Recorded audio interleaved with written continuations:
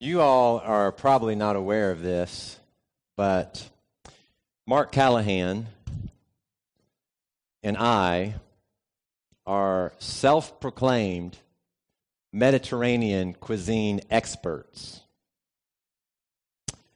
Let's just say that we highly frequent some of our local Mediterranean restaurants. And specifically, our area of expertise is lamb and beef shawarma. Now, we both of us, we really like Sahara's in Beaumont, and then we also really like Mr. Kebab's, that's on Richmond Road. We've tried others, and there are still some that we haven't tried yet, but those two are our clear favorites. And let me say this, because inevitably somebody's going to ask if we've tried Athenian Grill. Two things. First of all, here in Kentucky, we pronounce it Athenian Grill. And then the second thing is they don't have shawarma. So it's a great restaurant, but no shawarma, which is our area of expertise. So Sahara's, if you're familiar with it, they close for the summer. And so we've been branching out these past couple of weeks and trying some new places.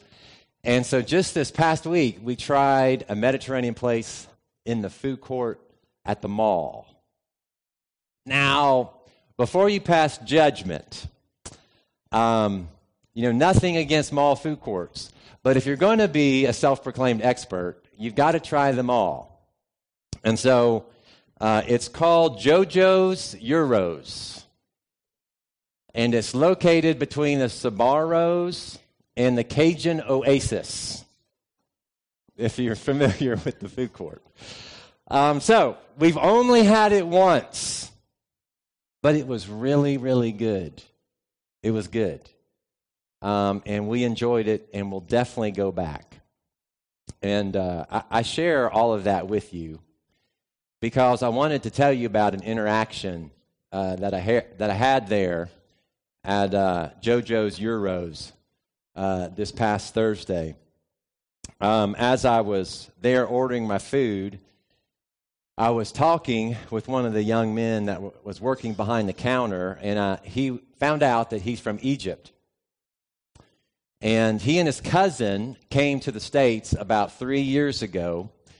And as we were chatting, I noticed on the back wall of their place that they had this large neon sign. It's similar to like what you might think of like a large open neon sign, but it didn't say open. Instead, what it said was halal, 5-letter word, H-A-L-A-L.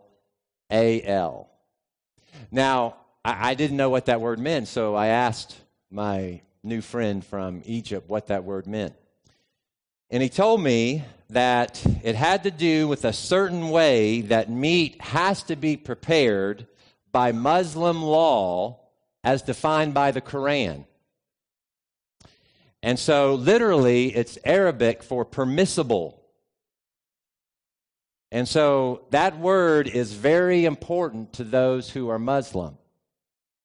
They're going to look for that word if they come to a Mediterranean restaurant.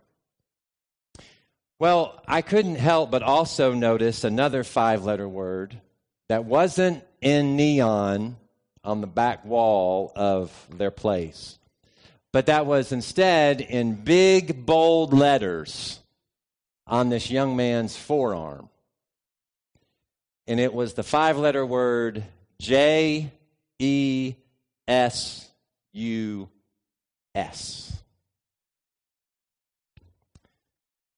It's hard to miss it. And so I asked him about his tattoo. I told him how much I liked his tattoo. And he was very busy, but he stopped everything just for a moment. And he looked at me directly in the eyes. And he said these words to me. He said, "He is all that I have now." And then he smiled. And then he went back to work. And I mean, I had like 500 follow-up questions I wanted to ask, but he was busy. But I'll go back, not just because their food was good, but because I want to know more of his story. It was just such a stark contrast. This Arabic word referring to the Muslim law in neon on the back wall, and the name Jesus in big block letters on his forearm. There's something powerful about the name of Jesus. Gregory read to us from Acts chapter 3, verses 1 through 10. It's a familiar story about a lame man in his 40s who'd been crippled from birth. He was carried to the temple every day and placed at the gate called Beautiful. Now, best we can tell, according to the historian Josephus, this gate was made of Corinthian brass, which was exceptional for its time. It was more desired than silver or gold. And the gate itself was massive, about 75 feet high, and had these enormous double doors. And it was at this gate called Beautiful that the lame man was placed every day to beg from those going into the temple courts. We're also told that this was the time of prayer, about 3 o'clock in the afternoon, and so it was a very busy time of the day. There would have been a lot of action. There had been a lot of people present, going and coming, and so Peter and John are on their way to the temple, and the man asked them for money. And Peter has this great reply. It's a reply that could be sung, right? If you're familiar with the song, but as Barry did earlier, I won't sing it for you. But Peter says, "Silver or gold I do not have, but what I have I give you. In the name of Jesus Christ of Nazareth, walk." Luke goes on to say that Peter took the man by the right hand, helped him up, and instantly the man's feet and ankles become strong. So he jumped up, began the walk.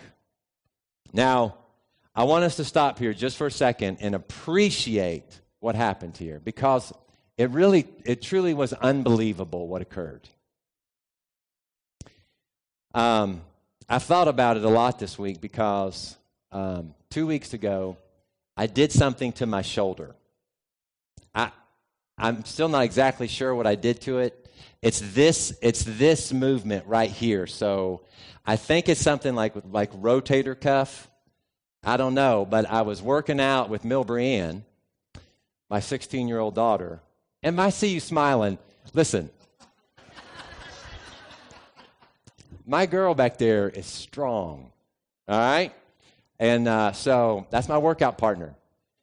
And so we were working out together, and I don't know what I did, but I did something to it. And, man, I don't know. It hasn't been right, and I don't feel like it's going to get right anytime soon, right? And as I'm getting older, I don't heal as quickly as I used to. My point is, our bodies are a miracle. God has miraculously made our bodies to heal, but it takes time for that to occur. And what's so impressive to me about this miracle is that Luke tells us that it happened instantly. Instantly, the man's feet and ankles became strong. 40 plus years of atrophy. And this man's crippled legs and feet are instantly operational. Can you imagine? Can you imagine what this man felt? The sudden surge of strength filling his legs, and for the first time, though he had watched plenty of men and women and children run and jump, for the first time ever, he walked, he jumped, And he ran. Instantly. Now, it's really easy to get caught up in the healing because it's miraculous. It's awesome. But we can get caught up in the healing and totally skip over what happens next, which, in my opinion, is the primary reason this man was healed. You see, something bigger than just this man's physical healing was happening here. Luke says in verse 8, then he, this lame man who had been healed, went with Peter and John into the temple courts. Not only was this moment the first time ever in his life to walk, jump, and run, but it was the first time ever in his life to enter into the temple courts. The bigger picture here is not that a lame man had instantly turned into one who could walk. The bigger picture is that the power of the name of Jesus had turned a despised outcast into one who could stand on his 2 feet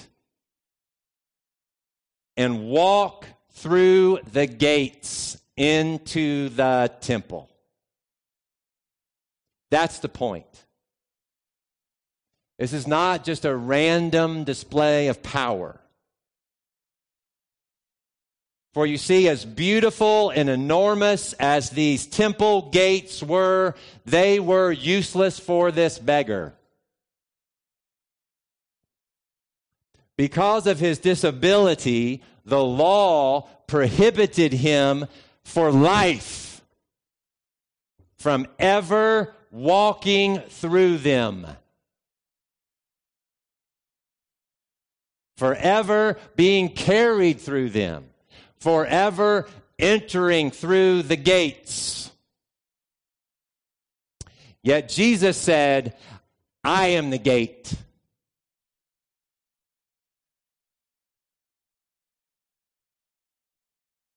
And the power of the name of Jesus did something in the life of this man that the law was powerless to do. He transformed one who was rejected into one who was accepted. And the people were filled with wonder.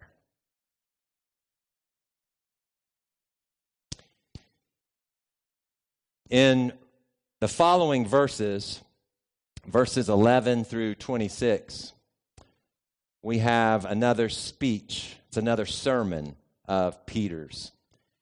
And we don't have time today to look at all of it. So we're going to split it up a little bit. I'm going to look at some of it today, and then we'll look at some more of it the next time that I'm able to preach. But today, we're going to look at verses 11 through 16. And so, if you don't have your Bibles open already, please have your Bibles open to these verses here in Acts chapter 3, verses 11 through 16, because we're going to spend some time just walking through these together. Here at the outset of Acts, there have been these two miraculous events that have occurred, that have left crowds of people astonished and amazed. In Acts chapter 2, there was the pouring out of the Spirit. And in Acts chapter 3, the healing of this lame man. And in both cases, Peter takes advantage of a captive audience to preach a sermon. And so let's pick up in verse 11. Luke writes, while the beggar held on to Peter and John, all the people were astonished and came running to them in the place called Solomon's Colonnade, which Solomon's Colonnade was just a large porch area that was part of the outer court of the temple where many people could gather, obviously. So Peter and John and the beggar were there in the court of the temple, and they were mobbed by the crowds. People were running at them. It makes me think of when maybe you see a video of a famous athlete or a movie star or a pop singer, and they try to go out in the public, and they step off of a bus or they walk into a restaurant, and instantly, right, they're just mobbed by crazed people running at them. I think in a situation like this one could be tempted to get the big head. Maybe just a little bit. After all, Peter's becoming a famous teacher in Jerusalem. It's a great story. It's really like it's a rag to riches kind of story. It's one of those stories that we love, right? An uneducated fisherman is becoming this respected, popular, sought out after, people running to him teacher. But listen to how Peter begins his sermon in verse 12.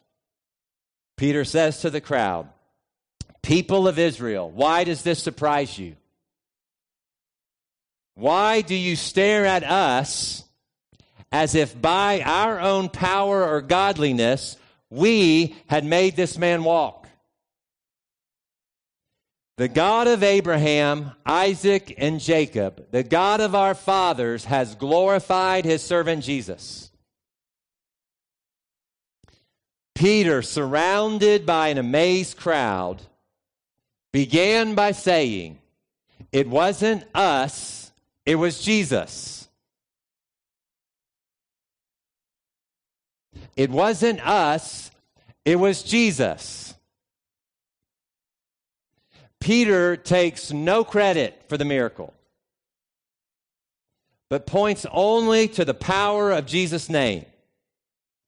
And I think there's a very, very important principle here for all Jesus followers to take note.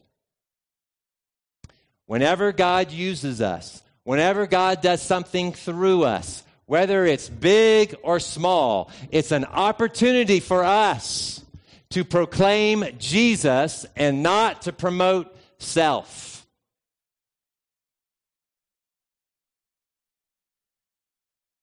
Peter purposefully, at the outset, turns their gaze.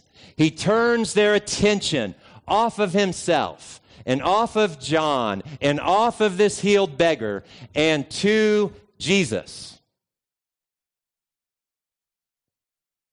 With his words, he makes Christ the center of attention. It's been a while since I've told this story. I was just thinking of this man the other day. But Kelly Ferguson's father, Jim Oldak, was a member here at Southside for many years. And he was a shepherd here as well before he died back in 2013. And he was always encouraging me. That was one of his roles, as he saw it, was to be a great encourager of Barrett. And after a sermon that he particularly liked one Sunday morning, he came quickly up to me and he said, "Barrett," he said, "you are the man." And God gave me this quick reply. I said, "Jim, I'm not the man, but I know the man. But I know the man." See, it was a comment to make Christ the center of our attention. Peter says, it wasn't us. It was Jesus.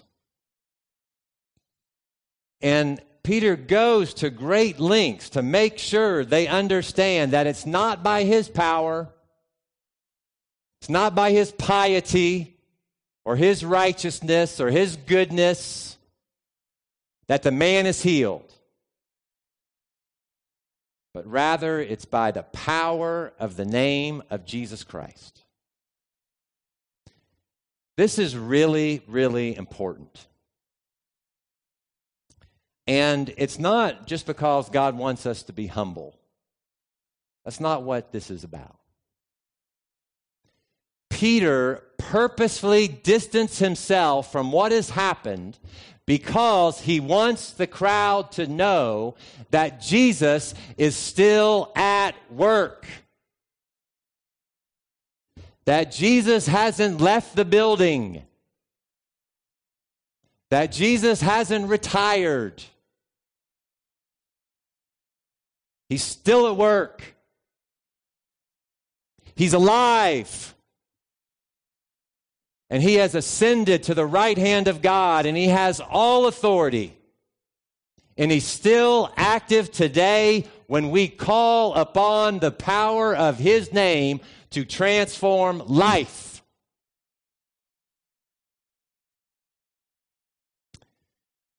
Look, it's no coincidence that in verse 13, Peter refers to God as the God of Abraham and Isaac and Jacob and the God of our fathers. It's no coincidence. He does that purposefully because this is a direct reference to Exodus 3. Every good Jew in the audience would have immediately recognized these words as God's self-description to Moses through the burning bush. And if you recall, God sends Moses to Pharaoh in order to deliver his people from slavery. And Moses asks God, in what name am I to do these things? God said to Moses, I am who I am.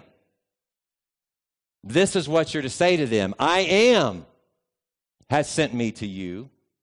This is my name forever, the name for which I'm to be remembered from generation to generation.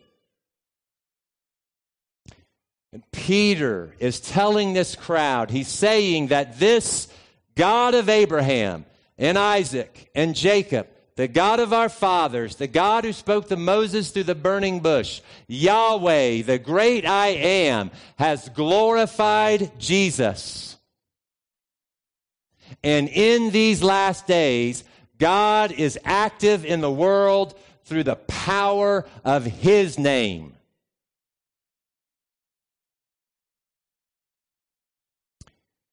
Then, in verses 13 through 15, Peter backs it up. He shares with the crowd just how he knows this to be true. As he would say in 2 Peter chapter 1 and verse 16, Peter would say there in that letter, we do not follow cleverly invented stories when we tell you about the power of our Lord Jesus Christ. But we were eyewitnesses of his majesty. I love that. Peter's saying, look, we're not making stories up. When we tell you about the power of our Lord Jesus Christ, we were eyewitnesses of his majesty. You see, he stands before them as eyewitnesses of his majesty. He says, this is how he knows that God's power is now found in the name of Jesus. Peter was a witness to the resurrection. The rejected one had become the resurrected one. He had seen it with his own two eyes. These verses are, I don't know how much time you've spent here, but these verses are awesome. I mean, they're just some of the most descriptive words in all the New Testament about our rejection of Jesus. of man's rejection of the Christ, of humanity's rejection of the Son of God. If you're ever curious how we responded, how humanity responded when Jesus came to earth, just read here. Read what Peter has to say. According to Peter, it was a fourfold rejection. And listen, Peter knows a thing or two about rejecting Jesus. So from his own personal experience, he's able to describe the rejection of Jesus in this profound way to emphasize this for us. Rejection number one. Peter says, you handed him over to be killed. You did it. You initiated it. You handed him over to be killed. That's rejection number one. Rejection number two. You disowned him before Pilate, even though Pilate had decided to let him go. Are you kidding me? Pilate had given us an out. Had given us a way out from rejection number one. We didn't take it.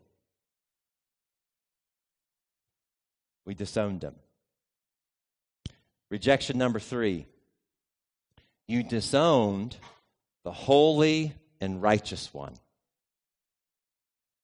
The only one ever to live a sinless and perfect life, and instead asked that a murderer be released to you. In other words, you had Jesus murdered in order to free a murderer.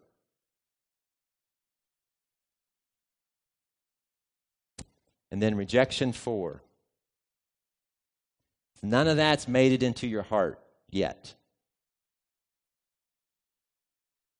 You killed the author of life.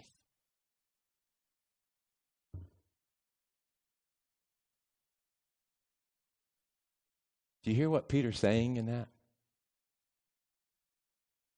You killed the very one who gave you life.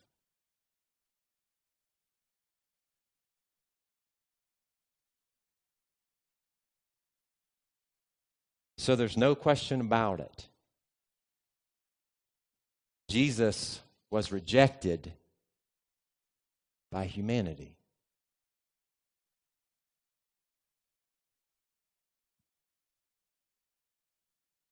But God. Don't you love that little phrase? It just shows up all over the New Testament. But God. Had it not been the Lord. But God raised him from the dead. Peter says, what you clearly rejected, God has certainly resurrected. And we are eyewitnesses of this. We saw it. Eyewitnesses of his majesty. And then there's this great verse. It's up there with John 3:16. It's Acts 3:16. When you're drawn to read John 3:16, just flip over and read Acts 3:16 along with it. It's this great verse. Peter says, and it's by faith in the name of Jesus. This man whom you see and know was made strong. It is Jesus' name and the faith that comes through him that has given this complete healing to him, as you all can see. In Acts 3, this healing power is not given for all the misery of the world to be set right. It's not why it's given to Peter here. This healing power is given as visible proof of the power of the name of Jesus Christ to totally transform lives. That's what's happening. Peter summarizes in verse 16 by saying the healing of this man is an illustration. When the power of Jesus' name combines with the presence of our faith in his name, then you have the possibility for complete healing. When the power of his name combines with the presence of our faith, then there is the possibility for complete healing. There's nothing magical about just saying his name. There's nothing mystical about simply speaking his name. It's when the power of Jesus' name, the power of who he is and all that he's done for us, when that power is taken hold of by faith, even faith the size of a mustard seed, lives are transformed. Rejected ones become accepted ones.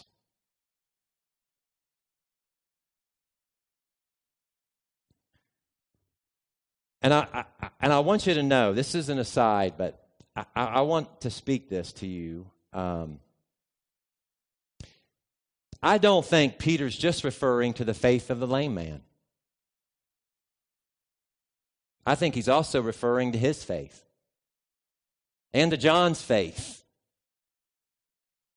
There was surely some faith present in the lame man, but it was also the presence of Peter's faith and the presence of John's faith that called upon the power of Jesus' name to bring complete healing into the life of this man. And one of the primary reasons I believe that is because Luke is the one who also tells us about the healing of a paralytic man in Luke chapter 5. You remember the story. Some men were carrying their friend on a mat, tried to get him to Jesus, and they couldn't because of the crowd. And so they went up on the roof, lowered him through the tiles just right in front of Jesus. And Luke writes in verse 20 of chapter 5, when Jesus saw their faith, he said, "Friend, your sins are forgiven." I don't follow many people on Twitter, but one of the people that I do follow on Twitter, his name is Benjamin Watson, and he was a football player at Georgia and also in the NFL, and but he's written some books on race, and it's a very outspoken Christian man. But here he tweeted this week. He tweeted this week. He said in Luke chapter 5, Jesus healed a paralyzed man because of his friend's faith. And this is what he wrote. I loved it. He said, "This is why your circle matters."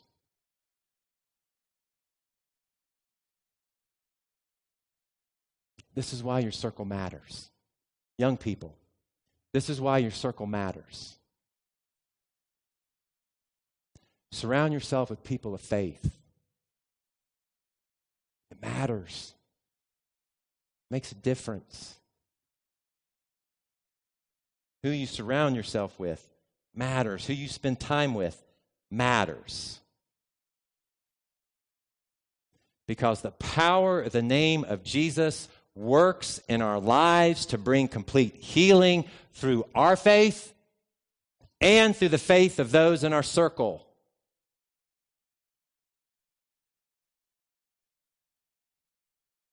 And the power of the name of Jesus, in the presence of faith, gives us the possibility for complete healing.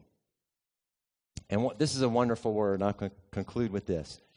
This word in verse 16 that's translated complete healing in the NIV 84, it's a great word. In the Greek, it's only found here in all the New Testament. Just one word. But it was used to refer to the unblemished animal that could be offered and sacrificed at the temple. That's how the word was used.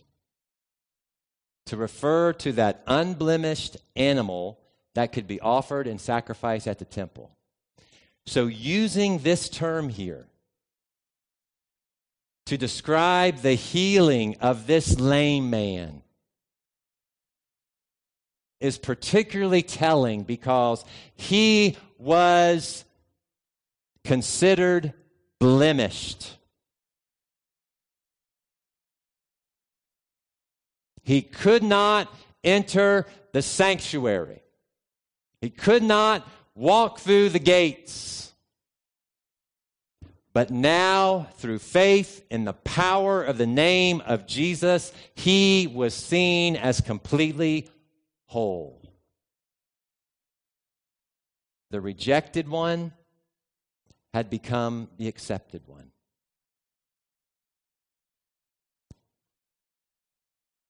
Paul wrote in Philippians chapter 2, verses 9 through 10, God has exalted him to the highest place, given him the name that is above every name, that at the name of Jesus every knee should bow in heaven and on earth and even under the earth, and every tongue confess that Jesus Christ is Lord, to the glory of God the Father.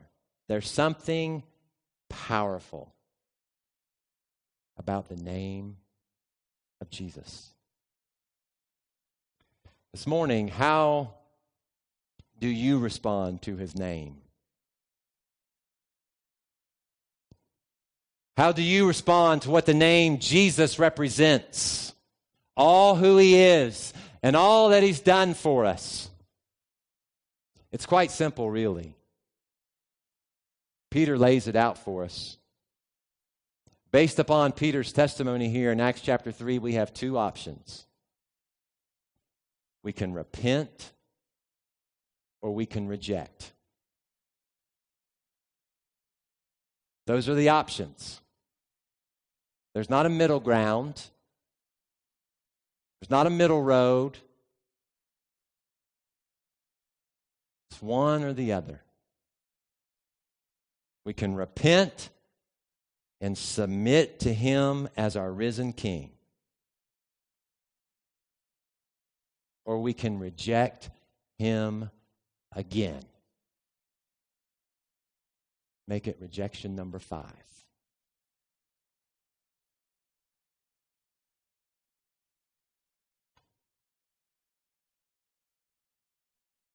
Do not reject him again.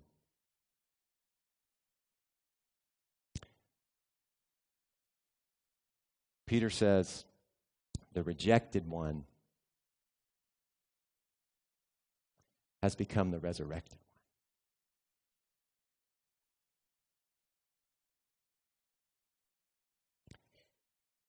He has transformed my life. And he can transform your life. Repent, trust in him, and find complete healing in his name. Let's pray. Father, thank you for your word. Thank you that it's living and active. Thank you that your Holy Spirit moves and breathes and makes the words on this page alive to us. Lord Jesus, we repent.